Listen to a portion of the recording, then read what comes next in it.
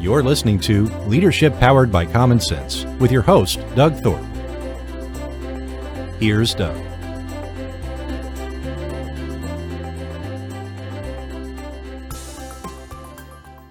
Well, hello again, everyone. This is Doug Thorpe, and you're listening to another episode of Leadership Powered by Common Sense. We're the show where we take leadership issues, topics, hot topics of the day.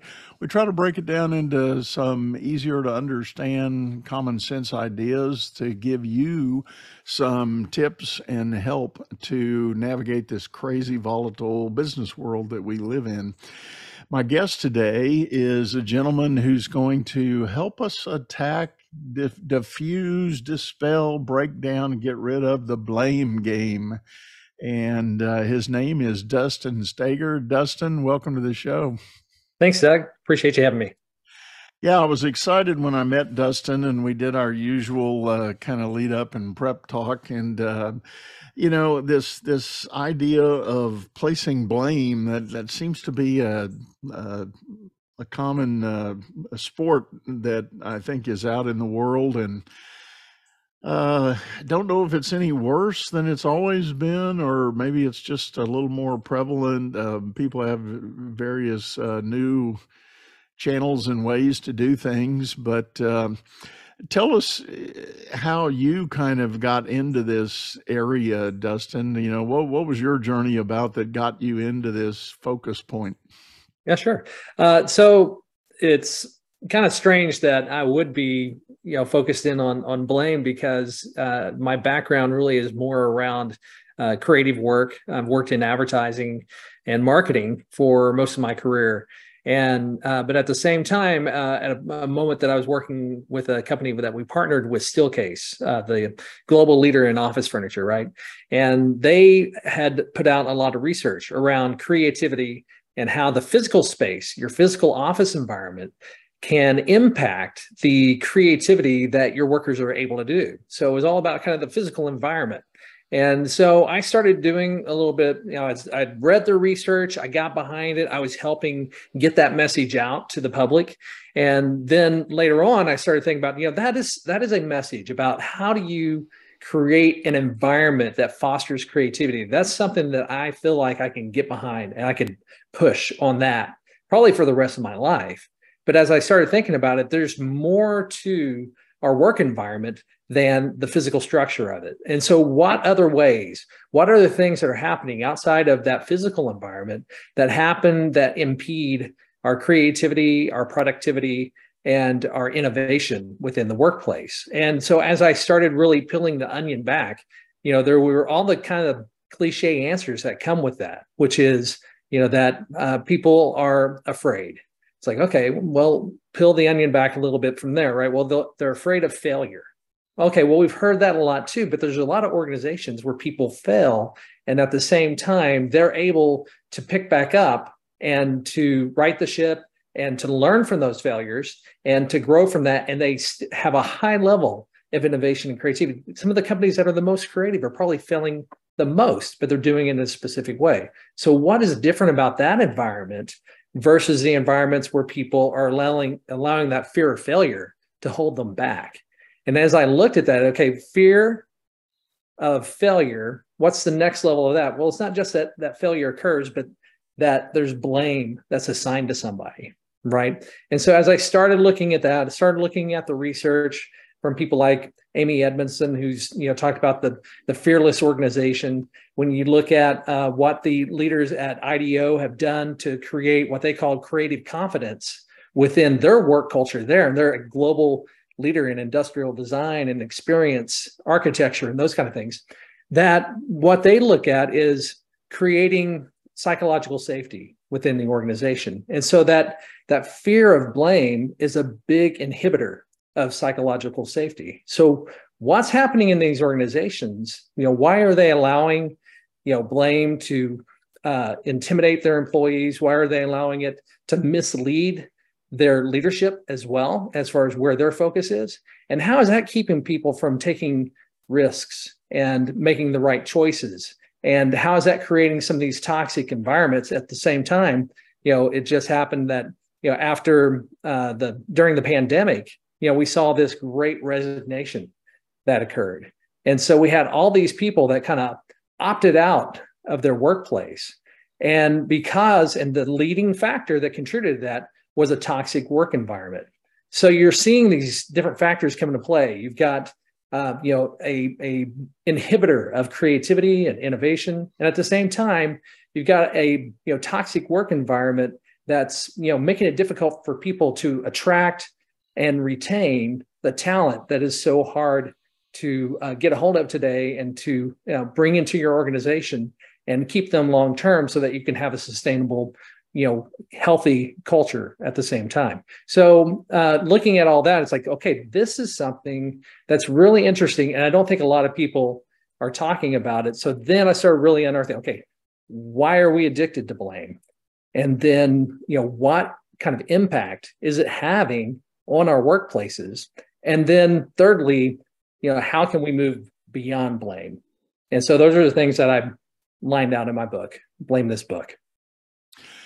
This is such an interesting angle, and I think an important point. And as you were describing some of those dynamics, I was thinking about some cases that I've been involved in, and work I've done at large global brands where they might have had a legacy culture of what I'll call, for lack of a better word, 100% certainty. In other words, if they were looking at an opportunity in the market, for example, they would launch on these exhaustive fact-finding, data-finding analyses to assess with 100% certainty the go or no-go on the decision.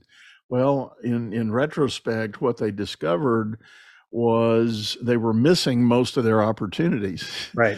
Because that analysis took too long, and it was the classic Peralta principle. They could get 80% of their data points quickly, reliably, and frame up what was a pretty clear decision point, but they wouldn't pull the trigger without the remaining 20%. Well, that data took way too long to figure out, way too long to assess. And again, the market would kind of move away from them, and the opportunity would be gone. So they would have secured a destiny of sorts, but at the same time didn't allow for innovation and growth because they weren't nimble enough to make the decision. Right. And the traditional culture there was to place blame on those who failed to achieve that 100% certainty. Right. So management got together and said, let's change the mindset and the culture. Let's accept that 70, 80% level of certainty. Let's agree that we're going to make our decisions based on that. And if we fail, it's okay. Nobody's going to get blamed. Nobody's going to get penalized for it. And when they started rolling this out, they had an incredible cultural pushback because people that had been there for any length of time went, no, that's not how it works. Yeah, that hadn't been their experience. So yeah, hadn't been my experience. If I don't get my 100%, I'm going to get rated poorly for it, and it's going to cost me in the long run, literally, on annual merit and the way they did their rating and all of that. So right. It was a much bigger challenge to genuinely change the culture to embrace that 70-80, no blame, no fault kind of mindset.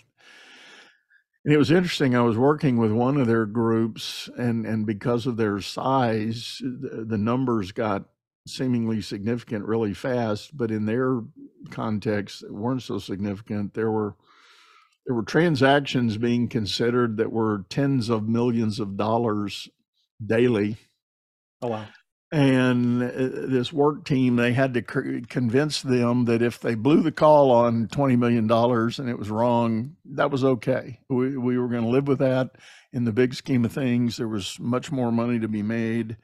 And if we needed to learn something by blowing 10, 20, even $50 million, that's okay. We're going to move on.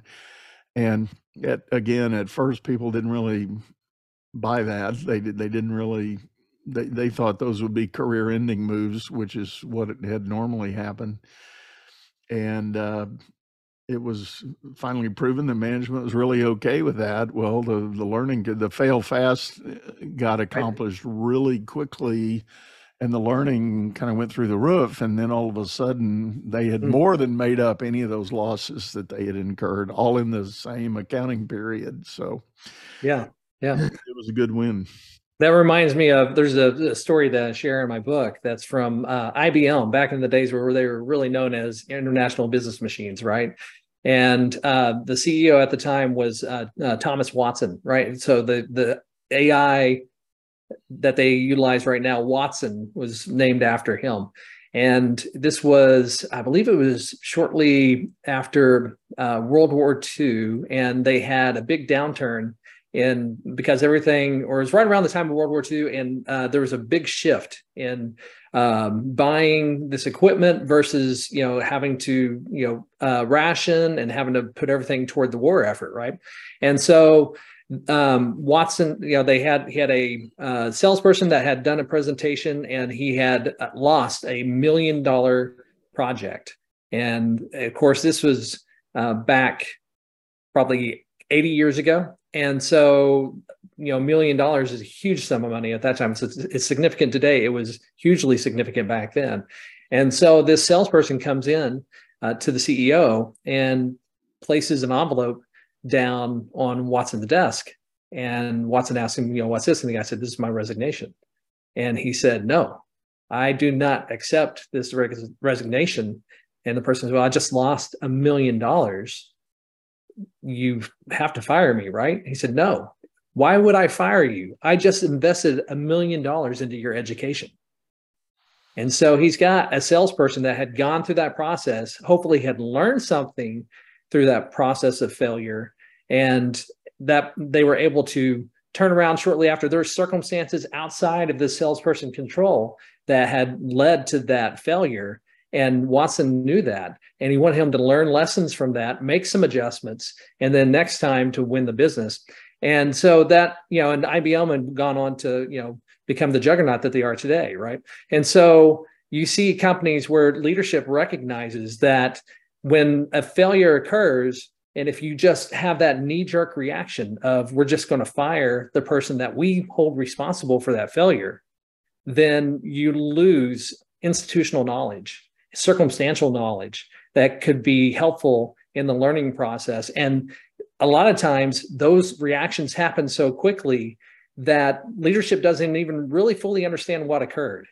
And so when they send people out the door, it's even to a greater detriment, so that later on, they think, we found, the person to blame, we put the blame on them, we kicked them out the door, we solved this problem. Well, the opposite is true. They created a bigger problem, because not only did that mistake happen, but later on it recurs because they didn't learn anything through that process. They never ferreted out the root cause of that failure, and therefore it recurs over and over again. And you see these organizations that have that happen. They have a revolving door of people, and at the same time, they enter into the same failures and mistakes over and over again, no matter who they have in those positions.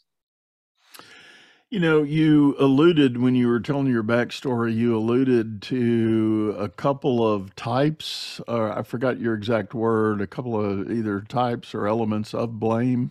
Mm-hmm. What are those, and what is that about? Yeah, so my definition that I work with, and it's helpful to define blame, because a lot of people, when I talk to people about blame, they'll come up to me later and they'll say, okay, well, but how do we make sure that people are responsible and we're holding them accountable? I say those are really good questions, because it's not the same thing as blame. Responsibility and blame are two different things. And so I work from a definition of blame that it's resenting somebody for a failure or mistake that has occurred. And so the root word in that definition is resenting, right? That it's resentment. And so blame, if you recognize that blame is resentment, then it's easier to say, okay, is it helpful? You ask the question, is resentment helpful in this situation? We had a mistake happen. We had a failure occur. Now, does it help us to resent somebody because of that? And it becomes a more obvious answer that resentment doesn't really help you solve the problem. It actually becomes a distraction from the solution.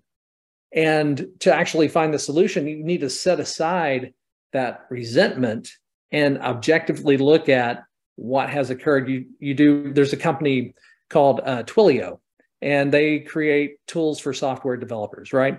And one of their biggest clients was Uber at this time.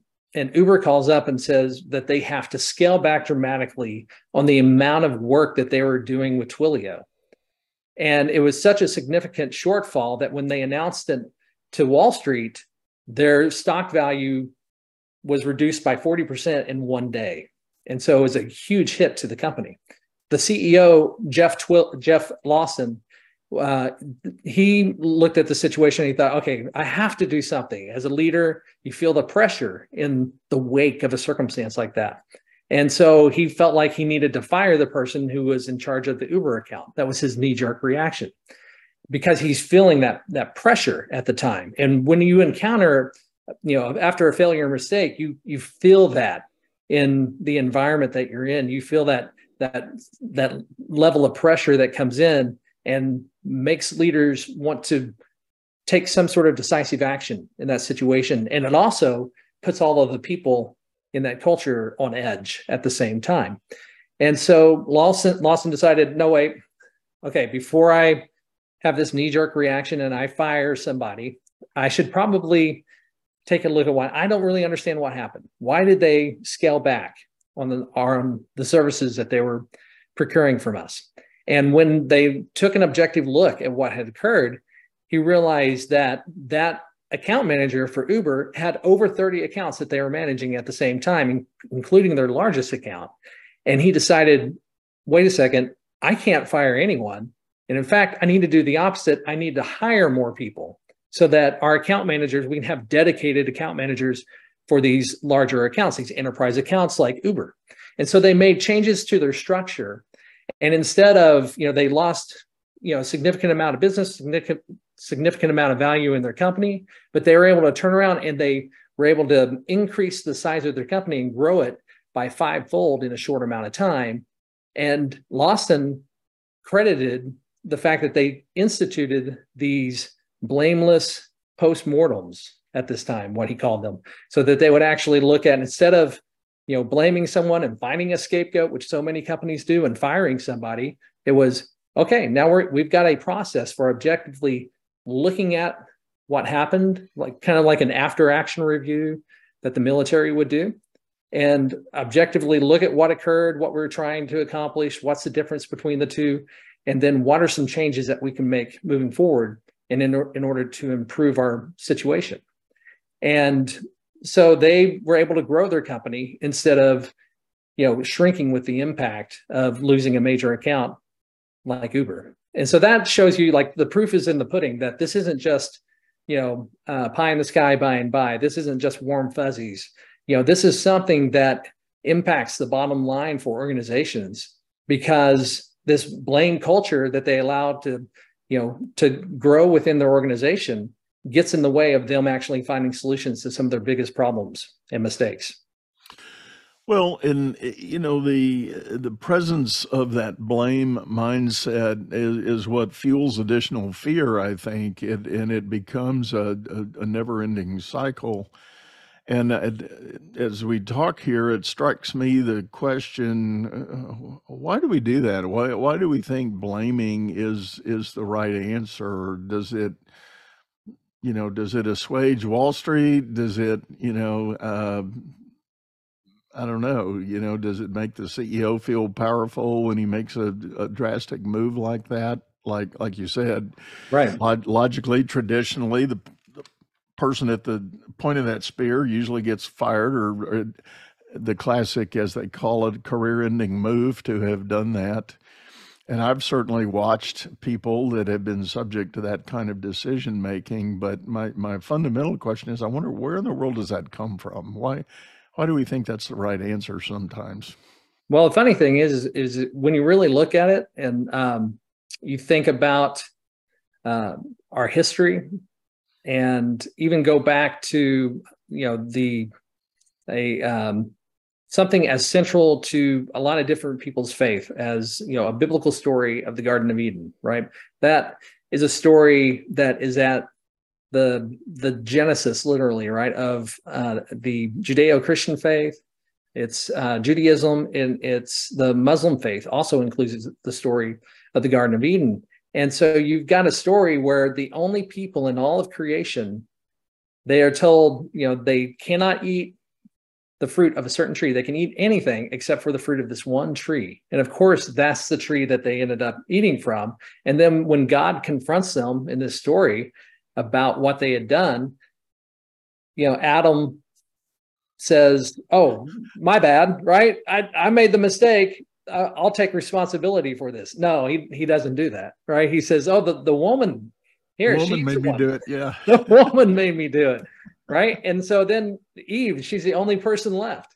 So it was either Adam or Eve, right? She's going to take the blame, right? And she doesn't either. She says, "No, this serpent." So she blames it on a snake, that a snake had deceived her instead. And so you see, and this made me wonder, like, this is a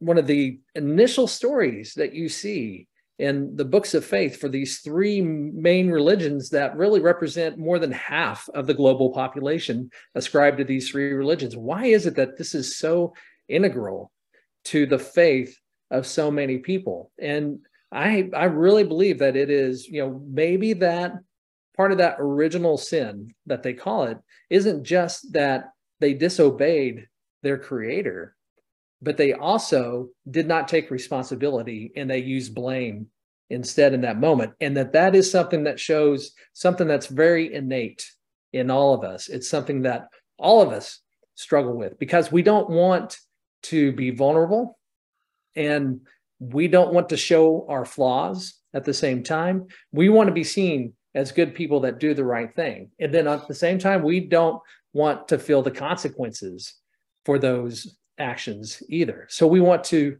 escape that. But at the same time, there's this sense of justice that is in our society.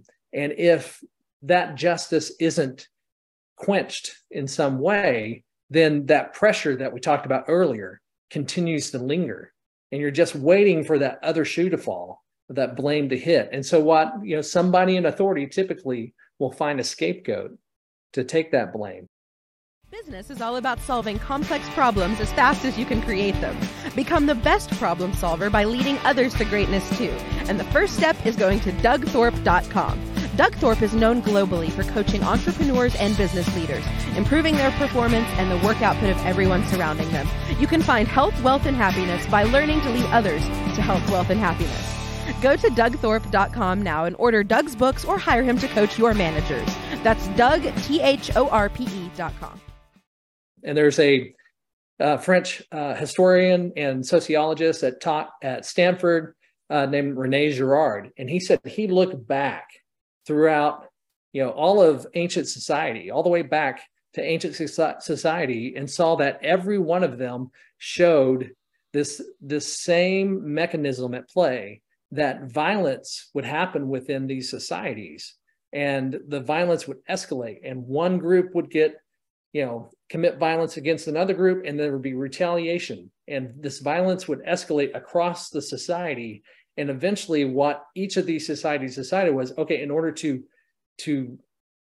bring peace back to our society and keep our society from devolving into chaos, we're going to pick somebody that we can take all of this violence and we can place it on that one individual. And then we cast them out, or potentially even kill them in this situation, kill the scapegoat. And that will clean the slate. And what it does effectively is it takes all these people that are fighting against each other and pits them against one person, eliminates that person, and now it cleared the deck and everybody's on the same page all of a sudden. And we replace that with a justice system, right? So that we don't have to utilize a scapegoat. We don't have to place the violence on an innocent person. But in theory, our modern justice systems root out, they actually look objectively at what occurred and find who's responsible and hold them accountable. And so it's not blame, it's responsibility and accountability instead. But we don't have that same architecture within our business organizations. And so within companies, it typically falls back. It's interesting that even in modern days, we're falling back on this primitive concept of a scapegoat instead of following the model of a modern justice system instead. It strikes me that one other element of this would be the notion that one of the things that supposedly separates us as human beings from all other animals on the planet is the ability to have rational thinking. Right. Well, when I hear people talk about rational thinking, and even when I do it myself, it's usually there's always more positive connotation. It's kind of the if-then logic. Well, if I do this, I can get here and do that. But what strikes me about this, it's that same capacity for rationalizing the moment, but in a negative connotation. The moment had a bad outcome. So now if we don't want the spotlight on us because it makes us feel less than. Right. So therefore, in our rational thinking, there's a burden here that has to be put on somebody. It's not me. Who else can it be? Yeah, it's a psychological game of hot potato, right? Basically, and we try to arrange it so that usually a person who's an outsider, somebody of lower status, is the one that's left holding that hot potato in the end, and they're out of the game at that point. Yeah. Well, I'm also thinking about even at a very personal level. I think about how many couples I've known that have fallen out of favor with each other, and they've sought counsel, and inevitably blame is the big issue. I mean, that's one of the biggest forces that's prohibiting the ability to come back to a positive relationship. There's this sense that something wrong has happened or something has been left out of the relationship, and who's responsible for that. And I had a counselor friend one time, he called it kicking the can, meaning on a stage setup, they use can lights to spotlight actors and events on the stage. And he called it kicking the can, meaning one party who feels violated, wants to kick the spotlight over to the other person. And so they'll do anything they can to prove that other person is not living up to the expectations. But in reality, they might be the big perpetrator of the break, and they just don't want the can on them. Right. And they're projecting a lot of times. They're projecting and diffusing, deflecting to try to make it be a better situation. Yeah, there's a preeminent psychologist, relationship psychologist today, Esther Perel, and she was talking about relationships within the workplace, right? Not necessarily romantic relationships, just workplace dynamics, basically. And they asked her, what is the number one sign of a toxic workplace? And immediately she answered and said, contempt. And I think John Gottman, who is a psychologist that gave a framework for relationship psychology that's been used over the decades, he named contempt as one of the 4 horsemen of the apocalypse for relationship. And it's probably the primary one. And I think that contempt and resentment are synonymous with each other. And that resentment is triggered a lot of times by blame, that is a huge trigger for creating resentment in relationships. And it's a huge reason why so many workplaces are toxic as well. As you were describing that, and this is a really kind of random thought here, but as you're describing that, I was reminded of a show I did last year with a gentleman who introduced me to something called the tall poppy syndrome. Yes. Have you heard that in your work? You familiar with it? Yeah, tall poppy, or the tallest blade of grass, sometimes they will say, yeah. And apparently in North America, we are not as aware of it or dialed into it because we have a natural sort of capitalistic mindset that it's, advance the greater good, and everybody's climbing to or working to climb the mountain and rise up. But in other parts of the world, particularly in Australia, it turns out, when somebody rises above the crowd, they become the tall poppy. Right. And there's an element of it's deemed inappropriate to try to bring the spotlight on yourself.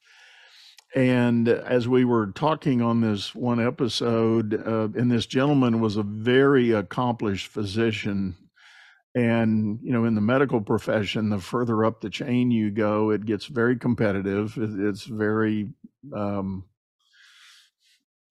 started to use the word cutthroat, not meaning it literally, but there's a lot of politics that gets played on who gets the grant money, who gets the corner office, who gets all the perks and all the staff and everything. Dog eat dog. Dog eat dog. And so it's this, if a person is perceived as the tall poppy, there are cutters in the organization that will work to cut them down, knock them back to size, with everybody else. And I think the connection point here is one of the tools of that process is to create blame. Find fault in that other person, that tall poppy personality, and cut them back to size by proving that they committed some grievance or some fail. And so, the blame element becomes a big tool in that arsenal. Yeah, I think that's true. And there's another story that I shared in my book, which is a lady that was a medical correspondent for ABC News, and her name's Dr. Jennifer Ashton. And she gets a phone call one morning and finds out that her ex-husband had jumped off the bridge just down the road from her home. And so the headlines come out very shortly after this, and the headlines were she had divorced her husband. She and her husband had gone through an amicable divorce, and it had been 3 weeks since their divorce, and then he committed suicide. So all the headlines that the media put out connected those dots very closely, and something that was a correlation, they framed it like it was causation, that 3 weeks after the divorce, that's what caused her ex-husband to commit suicide, let alone that his suicide note said the opposite of that. And basically the very first thing that he said was that his wife wasn't to blame for this. But the media headlines were just, horrible. And she already, of course, as anybody would in that situation, there's a certain amount of self-blame that you start to feel in those kind of circumstances. The people, the survivors of when they've had a loved one commit suicide, their suicide rate tends to double at that point because they're taking on that self-blame through that situation. And so Dr. Ashton had gone through that, and she had mounted on top of that, because she had somewhat of a celebrity status being on ABC News as a medical correspondent, that the media flooded the headlines with doctor commits suicide after celebrity wife divorces him, basically connecting those dots very closely. And so within our culture, we have this blame culture, right? We want it, when something like that happens, we want to find somebody at fault. And if it's a celebrity, that tall poppy, right, scenario comes up, and we experience our culture experiences some sort of schadenfreude over that they experience some sense of joy in seeing somebody with celebrity status or whatever being taken down a notch. And it's really a shame that we do that. But we do it in other ways too. That there was you probably remember the gorilla in the Cincinnati Zoo, Harambe, right? That a mother lost track of one of her kids. Toddler ends up sneaking down into the gorilla habitat, and the crowd starts to gather around. Harambe is a endangered lowland silverback gorilla, and he's in the habitat, and he sees this hubbub happening, sees the child down in this moat that's around their habitat. He goes over possibly to protect the child, but then the crowd gets worked into a frenzy because they're seeing this gorilla come close to this young child, and they see the danger that's happening. And so the gorilla then, sees all this fracas that's happening with the zoo visitors and tries to take the child away from them to possibly get him into safety, but is dragging him through this moat. And so the zoo authorities have to do something, and they decide that the only option that they have is to shoot Harambe with a gun, not a tranquilizer dart, shoot him with a bullet, and they kill him with one bullet, right? And so then the public outcry is huge that, it's against the mom. How dare she, not watch her child? Is against the zoo for, shooting the gorilla. Jane Goodall, who, if anybody loves the gorillas, right, it's Jane Goodall. She comes out and says that, and Jack Hanna, another, animal rights advocate, they both say this was the only option. They couldn't use a tranquilizer dart because the amount of time it could take 5 to 10 minutes to sedate the gorilla, and who knows what he would have done to that child. They had to put the safety of the child first and foremost in that situation.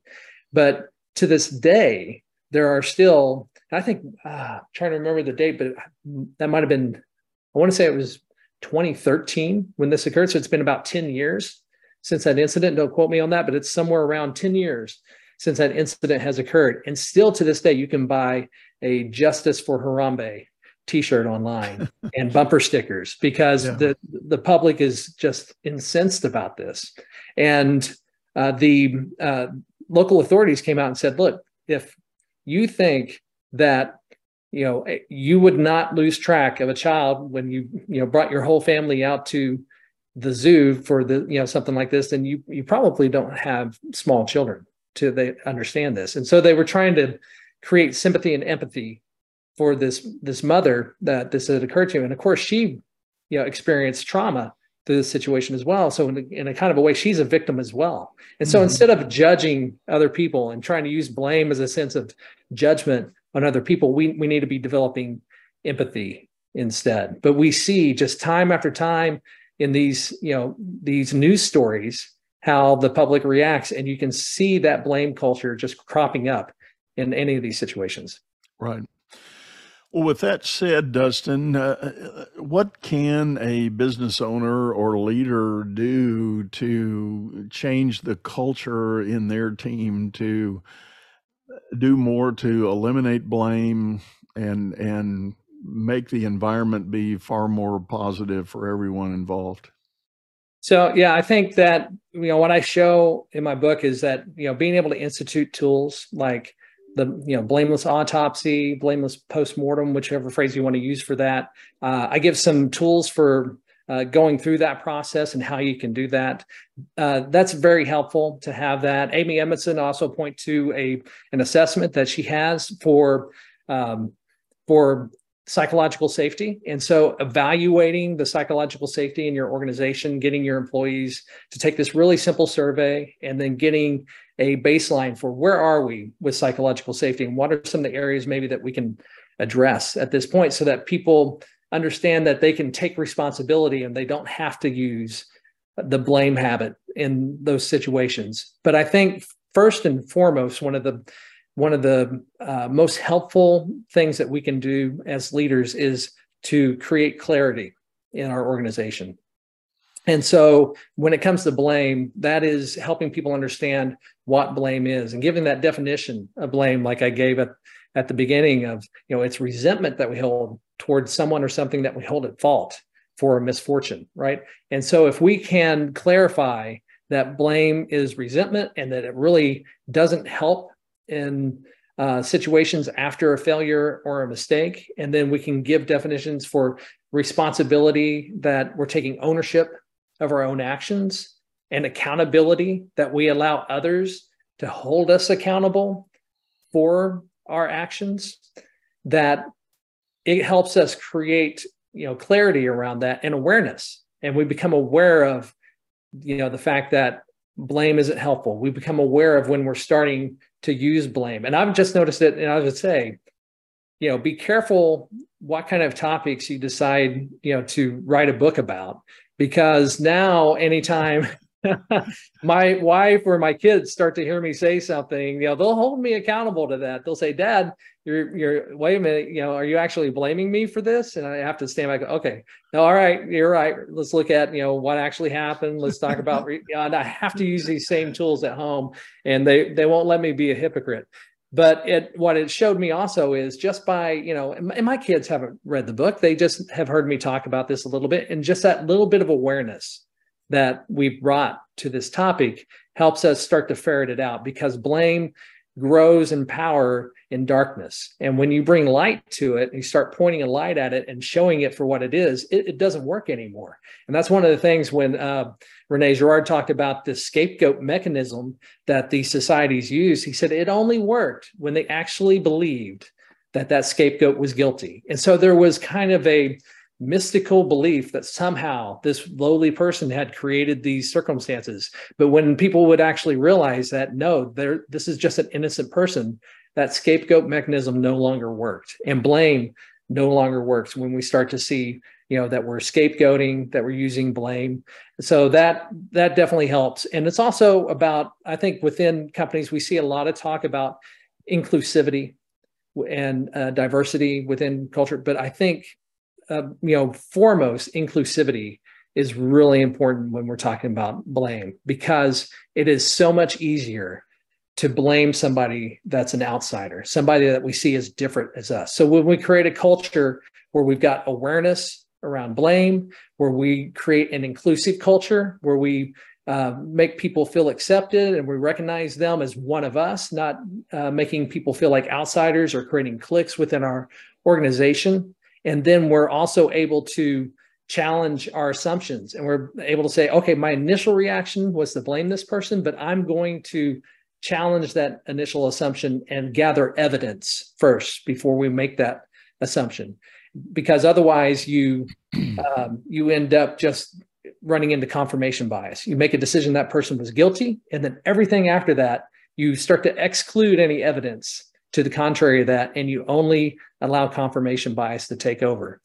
And then you use the tools that we have at our disposal, especially like an after action report or a blameless postmortem, and actually, root cause analysis and different tools that are available that allow us to actually ferret out these issues and identify them and create solutions. Then that's how you get around the blame habit. Good word. Good word. Well, Dustin, thank you so much. It's we've kind of run out of time here, and I really feel like there's another 2 or 3 episodes possible here. But thank you for sitting in and sharing all of this with us. If folks are curious and want to learn more, what's the best way to get a hold of you? Yeah, so my book, Blame This Book, that outlines so much more than what we've been able to talk about today, is available on Amazon. It's also available on Audible as well as an audiobook. And I have there's a website called blamethisbook.com as well. And then I not only address culture, but also address branding as well. And so if you want to look me up professionally, you can look me up on LinkedIn, Dustin Staiger, Staiger, or my website is thepeoplebrand.com. Great. Well, again, thank you for sitting in and sharing this with us. And as always, folks, we're going to have this contact info in our show notes. So please drop down there and check it out. Take a look. I do want to remind everybody, we have a video version of this show over on YouTube, a channel by the same name, Leadership Powered by Common Sense. Hop over there, take a look, give us a comment, give us some feedback. And as always, I want to invite people, if you or someone you know could be a good guest for our show, drop me a line, hop over to my website at dougthorpe.com. That's THORPE.com. Leave me a note there with your recommendations, and I look forward to hearing from you. For now, we're going to sign off, say goodbye, go out there and make it a great day. You've been listening to Leadership Powered by Common Sense, hosted by Doug Thorpe. If you would like to know more about the coaching and advisory services he provides, visit dougthorpe.com.